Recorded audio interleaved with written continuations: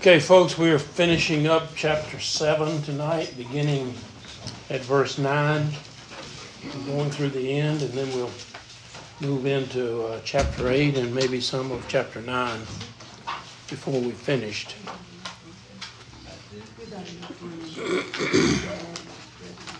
In this passage that John has given to us here in chapter 7, looking at verse 9 through 17, we have a passage that contains encouragement for a lot of hurting people.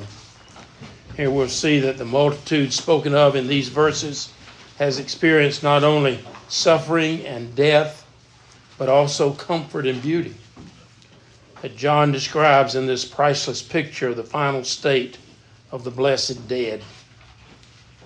Throughout all the ages of the church, there have been certain passages that have been a blessing to people who are hurting. And I believe verses 9 through 17 here presents a picture of the state of the blessed dead. For here John uses a phrase he repeats several times in the book of Revelation. The phrase translated all nations, tribes, people, and tongues, which we see there in verse 9, is used to picture the multitude in heaven, much like the gathering of people in great churches and great cities and cosmopolitan churches of John's day. So who is this multitude? Again, we can discount the church, for they're already in heaven. You must remember that these folks arrived there back in chapters 3 through 4. They are represented by the 24 elders, sitting, not standing, around the throne. And we can further note that several distinctive differences between this group that we're talking about here in chapter 9, gathered in this last part of chapter 7, and the group of believers gathered in the 4th chapter. First of all, we note that the church has been kept for the great tribulation. They did not go through the tribulation. But this group, ID'd here in verse 9, is said, that we read there in verse 14, is said to have come out of the great tribulation. We just read that verse there.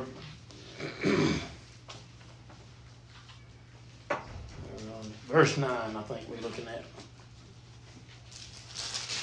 Page got turned. After these things I looked, and behold, a great multitude which no one could number, of all nations, tribes, people, and tongues, standing before the throne, before the Lamb, clothed with white robes, with palm branches in their hands. We can further note several differences between this group, the group of the multitude that's gathered here in this part of chapter 7, and the group of believers gathered in the 4th chapter. First of all, we note that the church has been kept from the great tribulation. But this group that we've identified here in verse 9 is said to have come out of the great tribulation.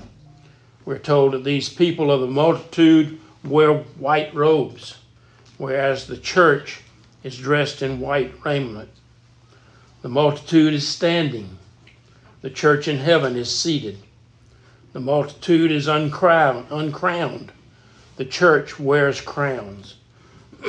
Those who have already gathered have harps and vials, while the people of the multitude are carrying palms.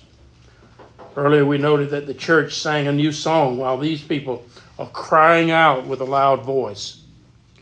As we continue to study the book of Revelation, we will need to remember there is no single group that encompasses everything that is going on until we get to the end of the book, when everyone then comes together for eternity.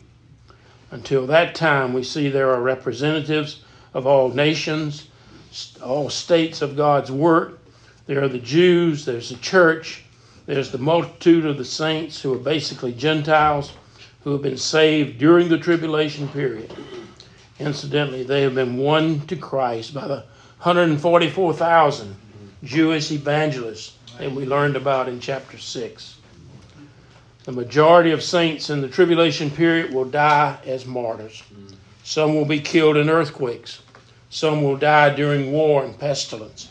Others will be the objects of special persecution by the world rulers that are there then. They will be hounded to death as the Jews were during World War II.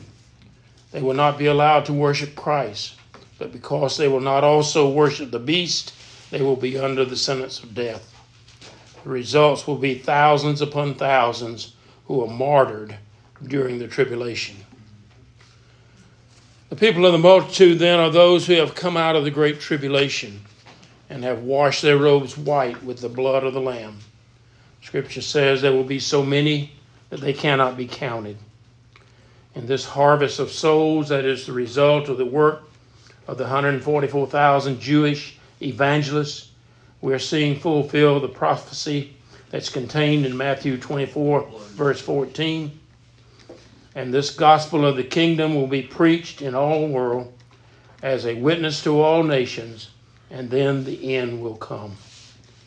Now, you may hear people say that the rapture cannot occur until the whole world has heard the gospel. Therefore, we need to preach the gospel to every creature, so that the last person to be brought into the kingdom, at which time Jesus will return for his church. Well, this can't be true. If there's anything that has yet happened before Christ's return, then there's no such thing as an imminent return of Jesus Christ. And folks, believe me, there is not one thing that needs to be done before he returns. Amen. He could come tonight before we leave this building. You see, the command to take the gospel into the whole world is certainly pressing upon every generation.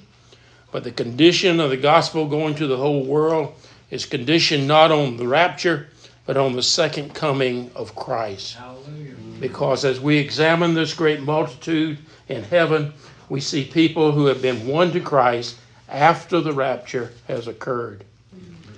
The gospel message must be taken everywhere. And so that prophecy of Matthew 24:14 that we just read is fulfilled not in our time, but in their time.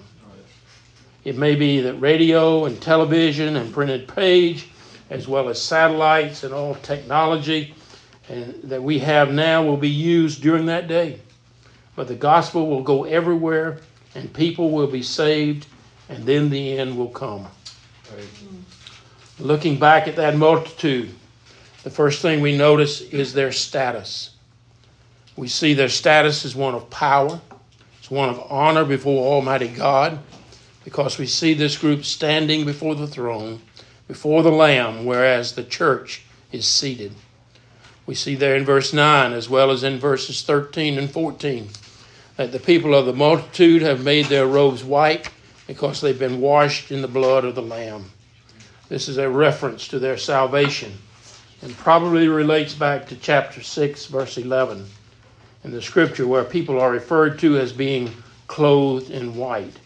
It can mean one of two things. Either they have been washed and clothed through salvation in the righteousness of Christ, or they have been clothed themselves in righteousness as believers. There is both an inward and an outward righteousness, which is usually distinguished by the use of the figurative language regarding white clothes. In the Greek, the phrase used here is white stoles. The Greek word translated stoles refer to an outer garment worn to reflect dignity, grace, distinction, and beauty. So looking at this multitude, we notice their status. They're standing before the throne. We notice that their robes are white. And the third thing we notice is their safety. There are two indications of this condition. The reference to the palm branches in their hands in verse 9, and the statement that God will dwell among them in verse 15. We know that palms were part of the celebration of the Jewish Feast of Tabernacles, during which the Jews for a period of time lived in booths which they constructed. They also carried palm branches to remind them of the time God delivered them from the terrible slavery of Egypt. There are many other occasions recorded in scriptures where the Jews used palm branches as a reminder of deliverance from tribulation, from trial, and from difficulty. Palm branches represented celebration. And here in chapter 7, the people of the multitude are excited and thrilled because of what God has done for them, and theirs is a celebration of joy. The shout of triumphant faithful ascribes triumphant faith of the triumphant of faithful ascribes salvation to God. God has brought them through their trials and tribulations, through their distresses, and his power which has upheld them, and it is his glory which they now share and receive. God is the great Savior. He is the great rescuer. He's the great deliverer of his people. And the deliverance which God gives is the greatest deliverance of all. And it's not a deliverance of escape, but it is a deliverance of conquest. It's not the deliverance which saves a man from trouble. No, it's the deliverance which a man triumphantly goes through his trouble. It does not make life easy, but it certainly makes life great. Amen. Folks, it's not part of the Christian hope to look for a life in which man is saved from all troubles and all distresses. The Christian hope is that a man in Christ can endure any kind of trouble, any kind of distress, and remain erect all through them and come out to glory on the other side. Amen. Then after the celebration, we move into verses 13 and 14. We find some version of this text generalizes the meaning of this passage. There are some versions of the Bible that says, these are they who came out of great tribulation.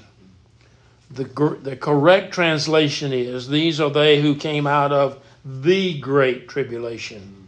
We need to remember that the writer is seeing what the writer is seeing. It is John's conviction that he and his people are standing at the end of time of history. And he is certain that that end time is terrible beyond all imagination. The whole point of his vision is that it is granted to him to see beyond that terrible time and to see the glory that will follow it. It is definitely not tribulation in a general sense of which he is speaking, but of the tribulation of the end of time. It is that tribulation which the Scripture tells us that Jesus himself foretold when he said in Mark 13, in those days there will be tribulation such as was not been from the beginning of creation, which God created until this time, nor ever shall be. So folks, John is not writing in general terms. He's writing to give strength and courage in the situation which he conceives of as coming immediately upon his own time and his own generation. Looking at verse 15, we see the service of the multitude. In verse 12, we were told that there was singing and worship. Here in verse 15, we are told that there will be a service day and night in his temple. In the Old Testament, the privilege of serving God day and night belonged to only two types of people. That was the Levites and the priest. And these Gentiles who were on the earth at that time were not allowed to enter the temple. They could not go beyond the court of the Gentiles on pain of death. However, in this temple, the way the presence of God is open to all people of every race, all are engaged in glad, unceasing service to their God. There are no barriers or restraints, only absolute, total openness to the throne of God. To serve God day and night indicates that they will not need to sleep or rest, but will serve continually with no limitation. And so here we can see the wonderful opportunity for personal fellowship, for the Lord himself is going to dwell with them. So having seen this status in the multitude, the salvation, the safety, the singing, and the service, and finally there in verse 16, we see the shepherding. The shepherding of the multitude by God himself. You might ask, why is it that they are being shepherded? Why is that so important to this group of people? Well, think about what they have endured in the tribulation period. This provision by God contrasts sharply to what they have just gone through. Because they were believers, they were starved by the Antichrist. They could not buy food without the mark of the beast. The rivers were turned to blood so that there was no water to drink. So what did they have? God is now specifically providing for them what they did not have. And notice that verse 16 states they will not suffer these things anymore.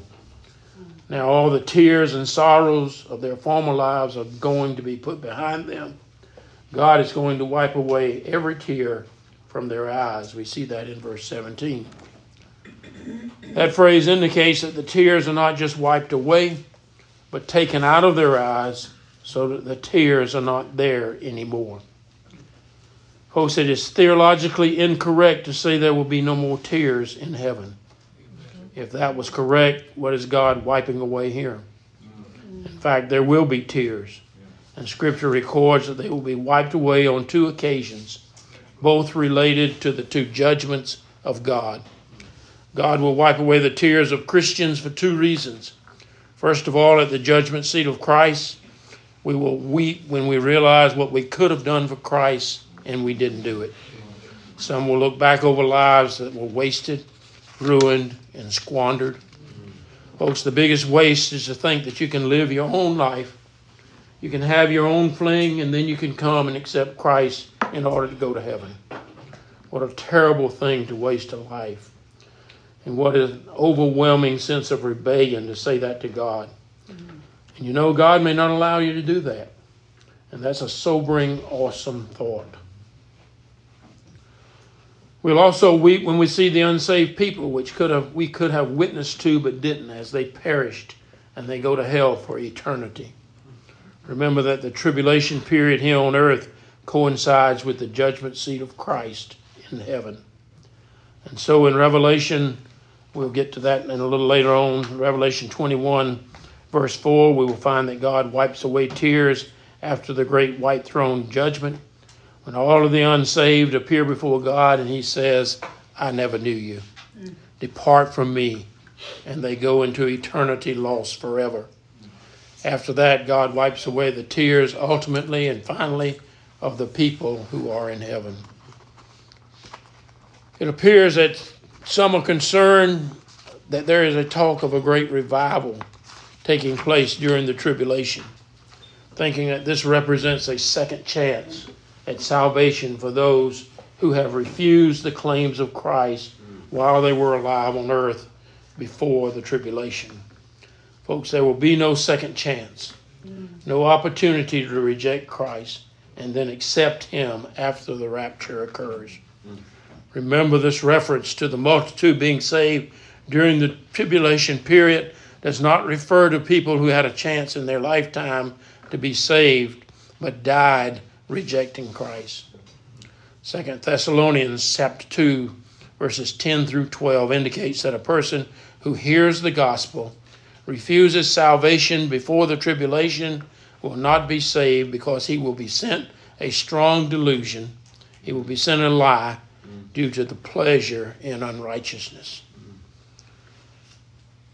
What lie will that one believe?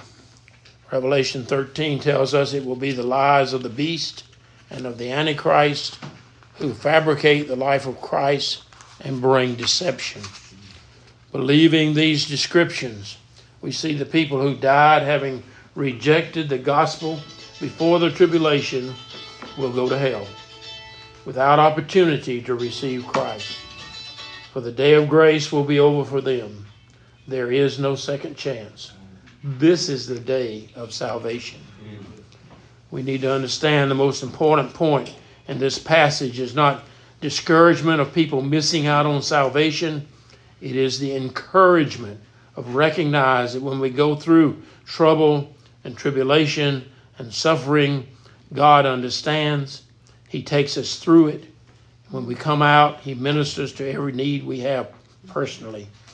This is not a ministry God waits until eternity to do for us.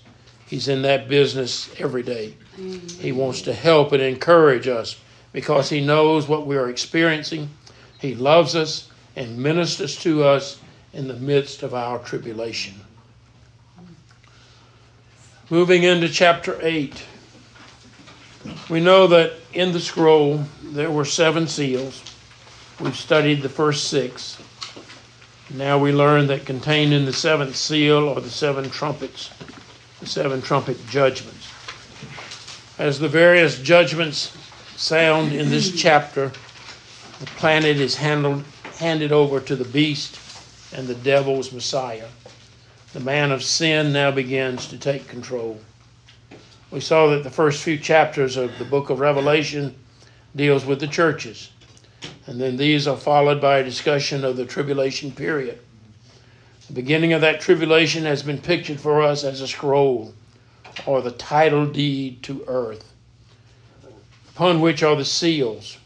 Remember that these seals have been seen as the scroll has been unrolled, and each has revealed the contents of the judgment a little bit at a time. In essence, then, when we remove the seventh seal from the scroll, we are unraveling the remainder of the plan of God for this earth in the book of Revelation. As we begin our study of chapter 8, I'll remind you again, the church is not here. The church is gone. We don't need to forget that. We don't need to be picturing in our mind what those who have accepted Christ and are in heaven would be going through this. Most of the converted Jews have been martyred for their faith.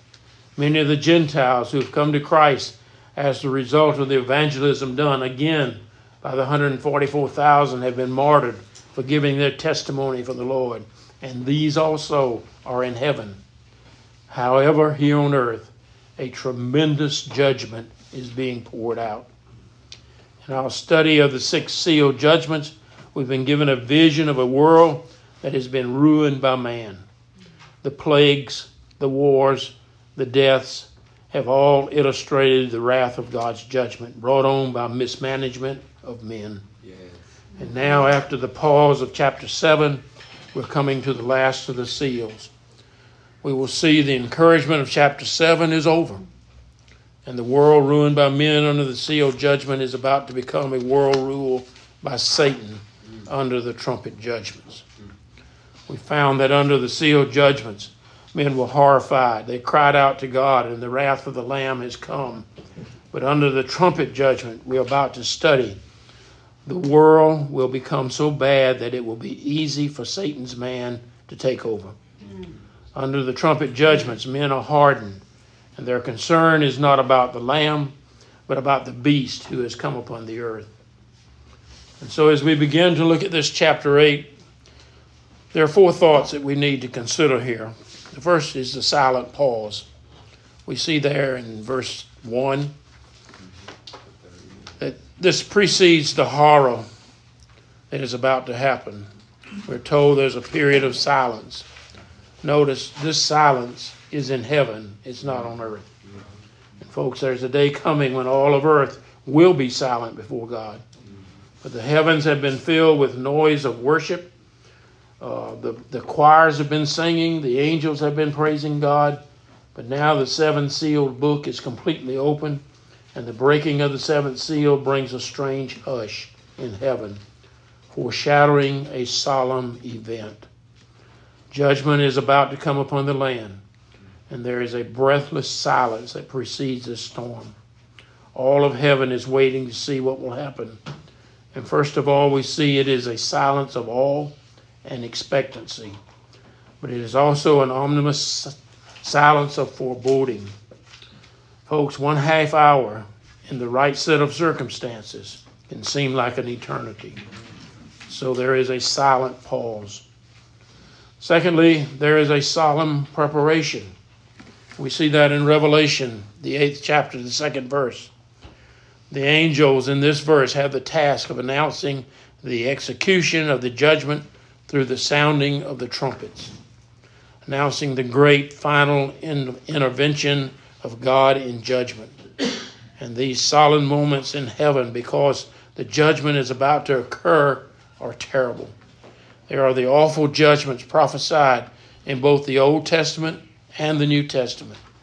We find the angels have a very important role in the unfolding events. Verse 6 indicates that they had to prepare themselves to blow the trumpets. Recognize that he is about to bring judgment. We come to the third point, which is there in verses 3 through 5, and it reveals that we've seen the pause, and we've seen the preparation, and now we're seeing the saints' prayers. which, by the way, are not necessarily positive prayers, but rather they're prayers calling down curses or evil against the earth.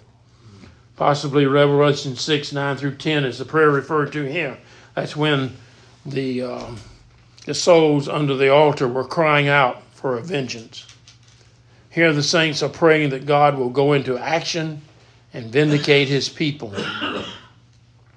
Remember, those who are praying are the people killed for their faith, martyred for their Lord. Now they are in heaven, apparently having some knowledge of the wickedness going on earth. And they pray, how long, O Lord, holy and true, until you judge and avenge our blood on those who dwell on the earth. And we can know that this is the nature of their prayer because immediately after the prayer ascends, the judgment descends. As soon as they pray, their prayer is answered. The altar there in verse 5, from which the angels fill the censer with fire, represents the place of judgment. And the fire represents the judgment of God upon sin. We're told that the fire around the altar is now emptied onto the earth, poured out as a judgment. And the tribulation period is over, and the great day of God's wrath is being poured out. The saint's prayer is about to be answered in the sinner's punishment.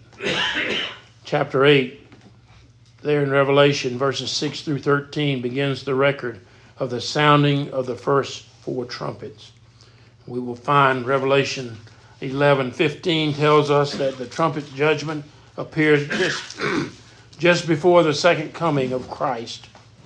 And we notice that the voices in the heaven were saying, the kingdoms of this world will have become the kingdom of our Lord and of his Christ. So now we begin looking at the last section of the book of Revelation, just before Christ comes to the earth to set up his kingdom. And as we study the trumpet judgment, the first trumpet is sounded in Revelation 8, verse 7. Folks, we'll have no more reason to interpret these passages symbolically than we have to interpret symbolically the plagues of the book of Exodus. When God sent the plagues upon those who were holding the children of Israel. Therefore, literally, when the first trumpet sounds, hail and fire are mingled with blood and cast upon the earth, and a third of the trees, along with the green grass, is burned up. With the sounding of this first trumpet, there's going to begin a terrible ecological devastation of the earth, in which a third of all vegetation will be destroyed. It is a bleak picture. There's no way we can understand it. It will do what it will do to the balance of nature. But folks, our responsibility is to believe it, not to understand it. Then in verse 8 and 9, as the second trumpet is sounded, a great mountain burning with fire is cast into the sea. And we know that with these judgments, there is a terrible happening upon the earth. We can expect that many things will happen that have never happened before in the history of the world. And that is why the judgment will be so awesome. We can see literally the sea will become blood, and 1/3 of the sea life will die. If you think about it, there will be no destruction. There will be a destruction of all the shipping of the world. And the far-reaching implication of these judgments are beyond our understanding.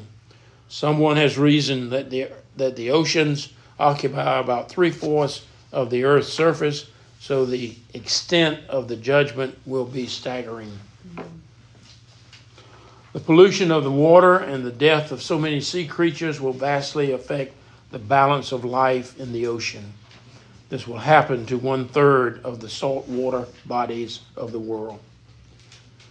And then when the second trumpet has been silenced, the third trumpet sounds. And we see there in verse 10 and 11, the judgment of the third trumpet affects freshwater supplies. We saw the salt water was polluted and destroyed, and now we will see that the freshwater supply, which will become bitter, with the results that any people that partake of it will die. This instrument of judgment will be from a far star which is labeled wormwood. We know that there are many species of wormwood growing in Palestine. They all have a strong, bitter taste and serve as a symbol of sorrow, bitterness, and calamity. We saw in the Old Testament there in Jeremiah, when Jeremiah is walking through Jerusalem and regretting and being sorrowful over the fact that the folks of Jerusalem have been taken captive. He said that God gave him wormwood to eat. And then again, when he was writing his lament in Lamentations, and he walked through Jerusalem and saw the destruction there, he said that his mouth was filled with bitterness, that it was filled with wormwood. We can see from these judgments in chapter 8 that there is a meteoric phenomenon which takes place. A great star or a meteorite hurling through space approaches Earth. Sweeping along the surface of the earth, it turns 1/3 of the water of the earth into a deadly, poisonous liquid. It affects the rivers, the springs, and the wells. Folks, here God uses what he creates to affect his end. Verses 12 through 13 tells us that the fourth trumpet sounds. With this trumpet there is an effect upon the sun, the moon, and the stars, and the uniformity of the day and night. Can you even imagine the chaos on earth when the sun and the moon and the stars are smitten to an extent that 1/3 of them will be out of kilter, and apparently the 24-hour cycle that we have come to know will be shortened to a 16-hour cycle.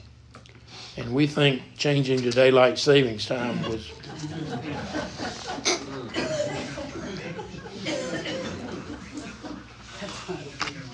As John records in the fourth trumpet, the results there, he hears what the text says as an angel is flying through the midst of heaven.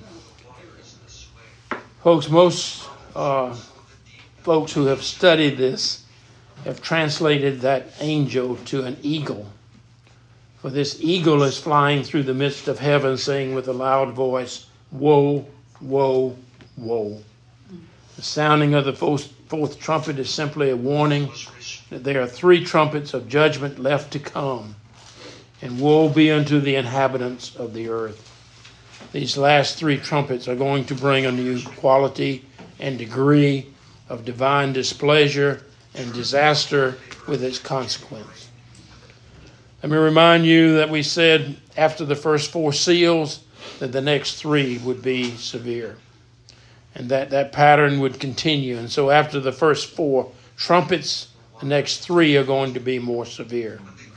And we will see that with the bowls, after the first 4 bowls, the next 3 will be more severe. So getting back to the woes, we shall see that the first woe is locusts. The 5th trumpet judgment there in chapter 9, verses 1 through 12, which is the first woe. Here we have a picture of an individual energized by hell who can let torment of unprecedented dimension loose on earth. Folks, this star is Satan himself. When John saw him, he says he has fallen from heaven, which was an apt description, for he had definitely fallen from heaven. And this was his second fall, the second time he had been thrown out of heaven.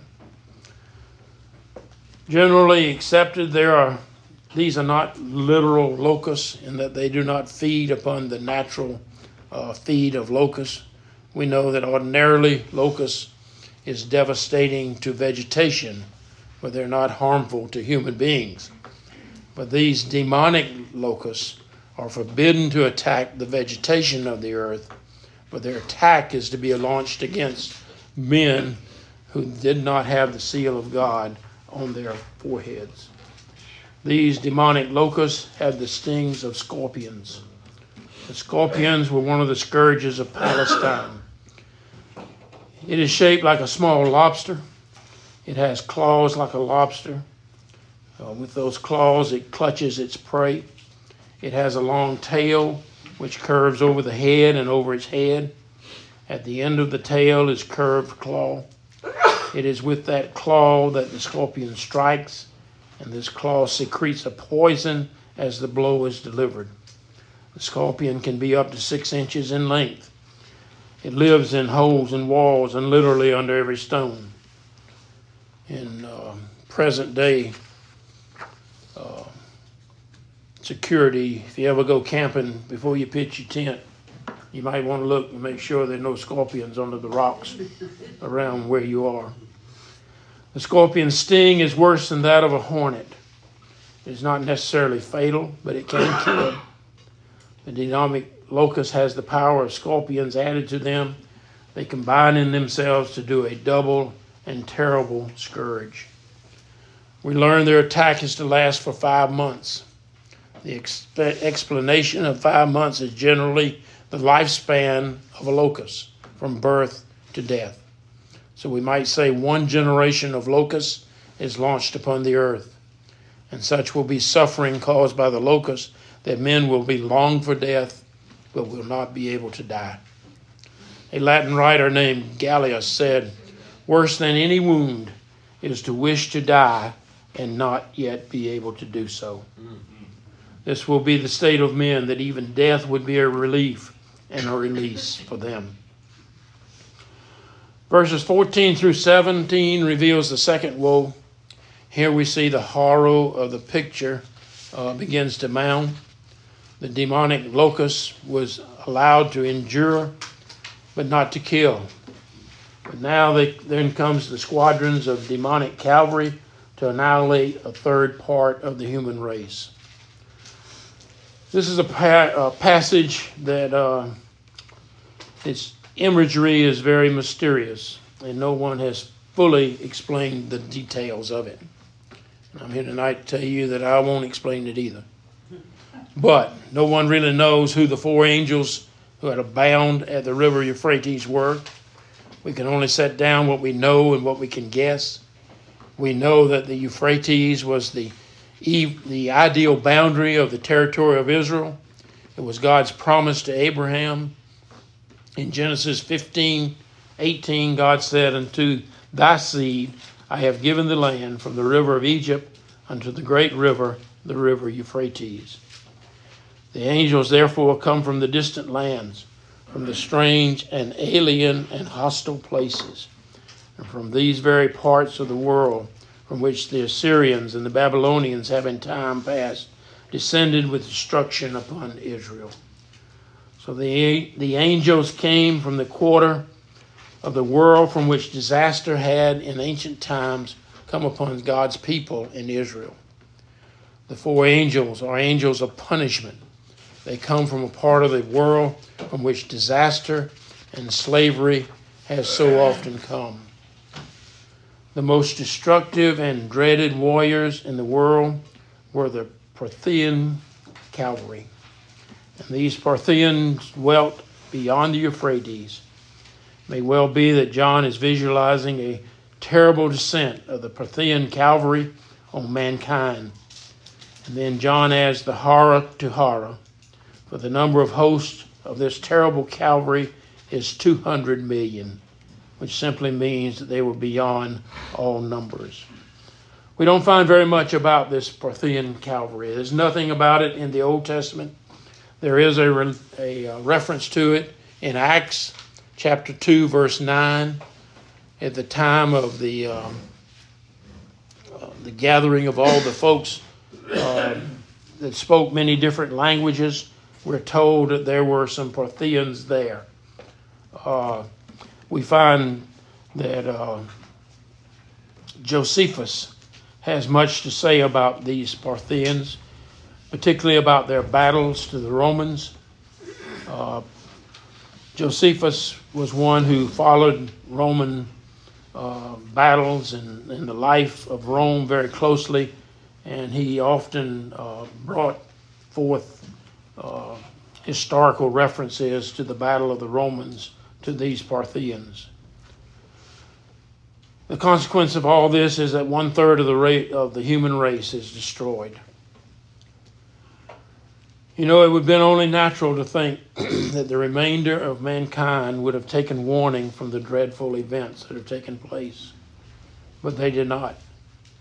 Verses 20 and 21, they continued to worship their dreadful idols and demons and who dwelt with them.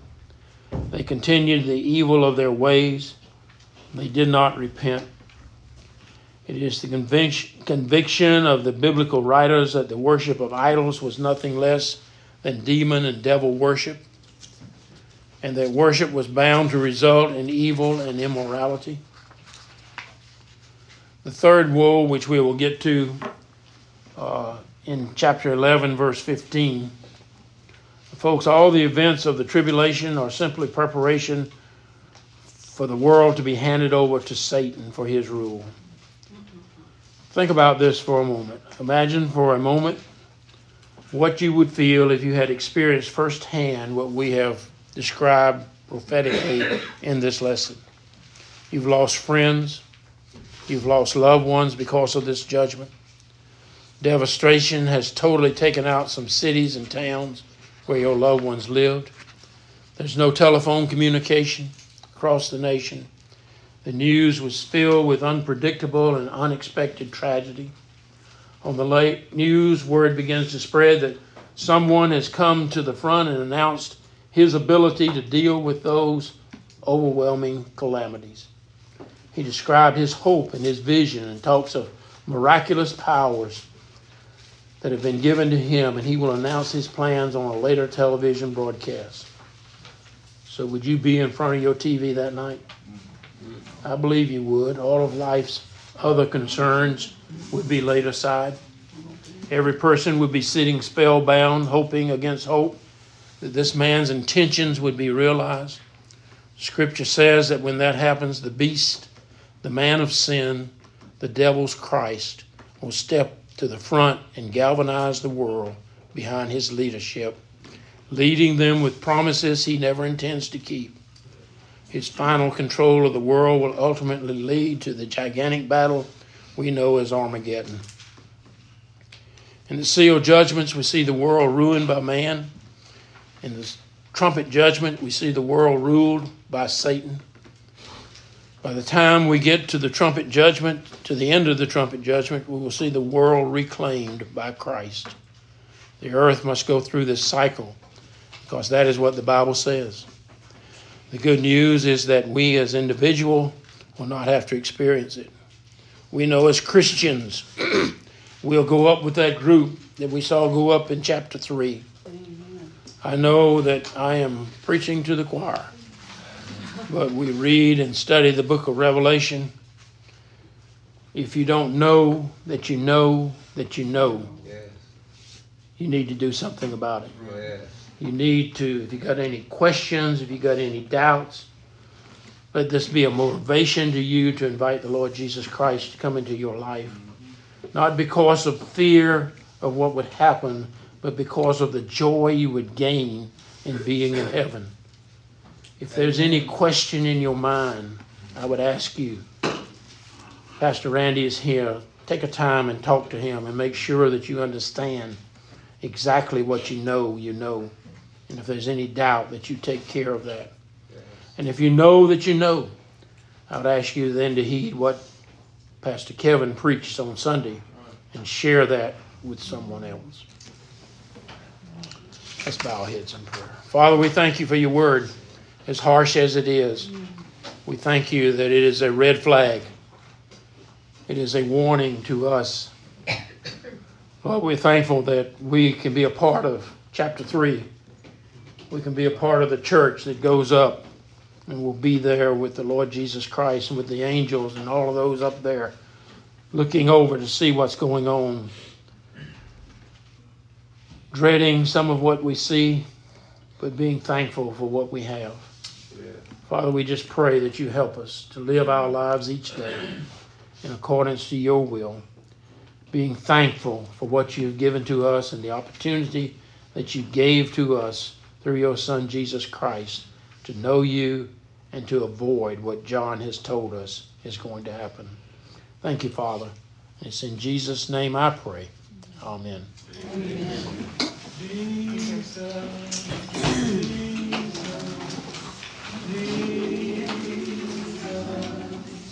There's just something about that name. Master, Savior, Jesus, like a fragrance after the rain. Jesus, Jesus.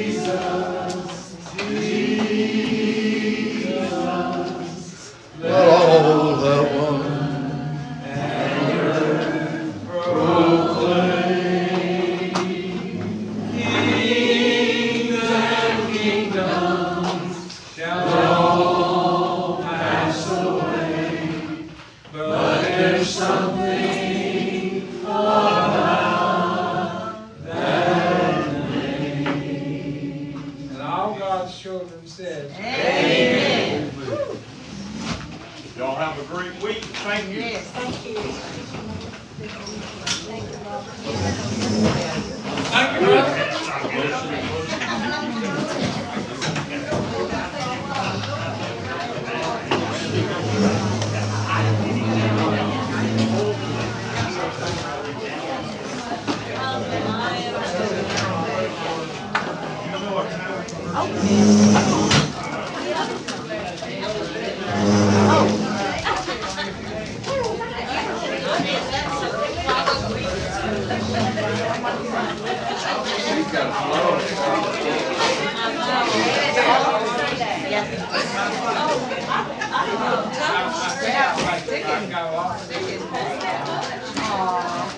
I went today, so I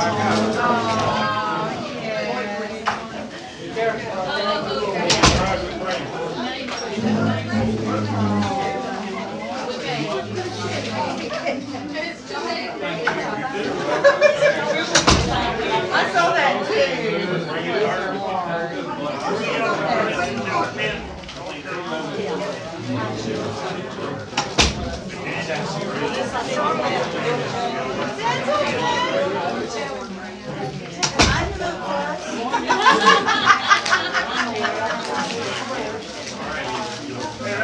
Hey! Hello. So comforting and so majestic. We was talking about those scorpions when I was in the Army, stationed in Panama. And we were out moving some sandbags one day out in the wilderness thing there. And I reached and grabbed a sandbag, and one of those scorpions hit me. And it's not, well, when we lived in Blue Ridge for 10 years, the house we lived in, we killed scorpions constantly. They were little black ones like that. Unfortunately, when none of us ever got stung by one. But that one got me on the hand that day on that sandbag, and buddy, my hand swelled up.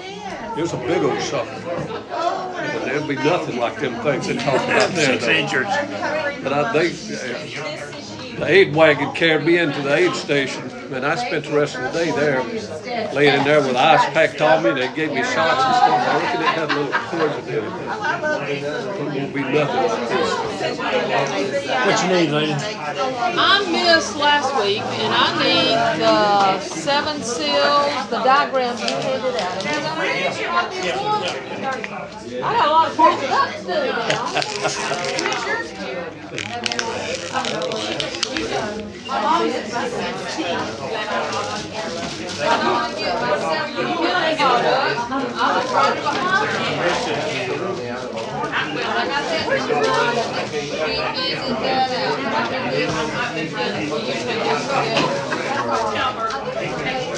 I know when you're my pet, I'll have to remodeling and our contract.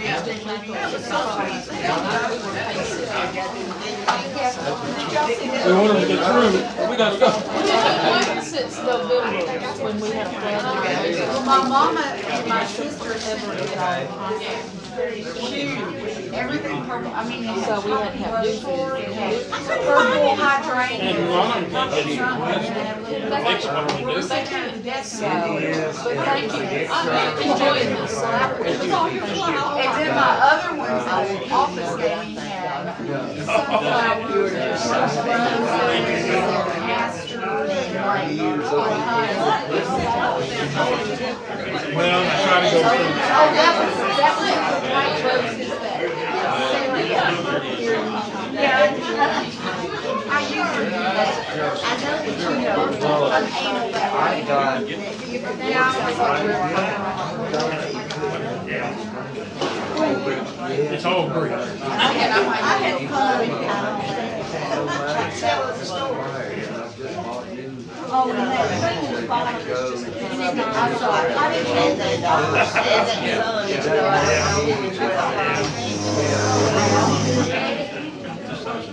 I broke off a piece of stuff.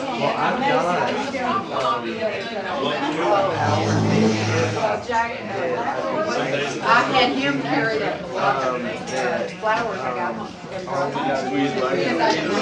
Yeah, small seed. I left it. Hey, James. Hey, Appreciate you, man. Appreciate you. my wife, she's like, here we are using pen and paper and taking notes, and the old people.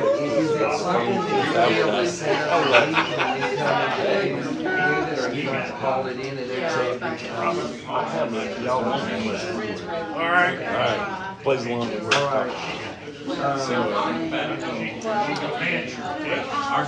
We're not gonna start these. Oh, and they may be calling me to get my car. 7 o'clock. It's hard.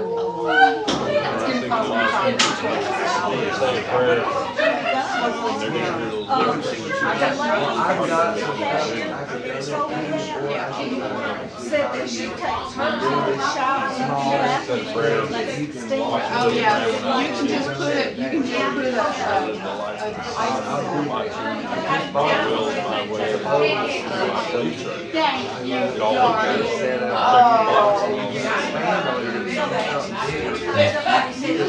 There's always a creeping. but I can show you what I know. And, you know, I've got my attention.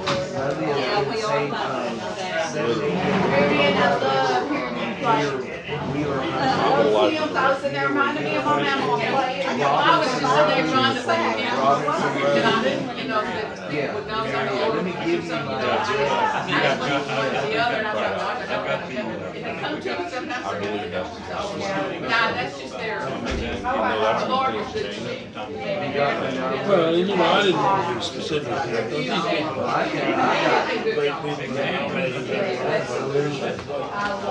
I know well, you can pray and I can recall and I'm still not Be lost in your I know if I'm not. There's only one thing. I gotta go to a ladies. You haven't done it. okay. You read the whole Didn't say repeat this prayer after I see that hand. Yeah. You can read the Bible all the way through. I gotta go back. You haven't done that. I think actually, I carry this one. Yeah. Up there, I'll go that way. I've never read it all the way. That way. Oh, that way, okay. See, I would get things here and there, and but it did not really. And then turn around. Alive, and living and acting in church, like the bones, you know what I mean, in my life. But I still. Is worse for a little child. Worse than a young adult. Yeah, and the Well, doctor. I still get pretty. Well, you wasted your life, and I did. But Thief on the cross. that's it. Yeah. Today, now it's. No, I go. You know, what is left of your life? Yeah. Is it mine? You know, and You know, the Holy Spirit has to be involved. See, you read the whole Bible, there's the Holy Spirit. Yeah. So, yeah, I know She looks after me. Doo-doo. Good to see you. Pastor, how are you tonight? It worked. Hang on 2 seconds.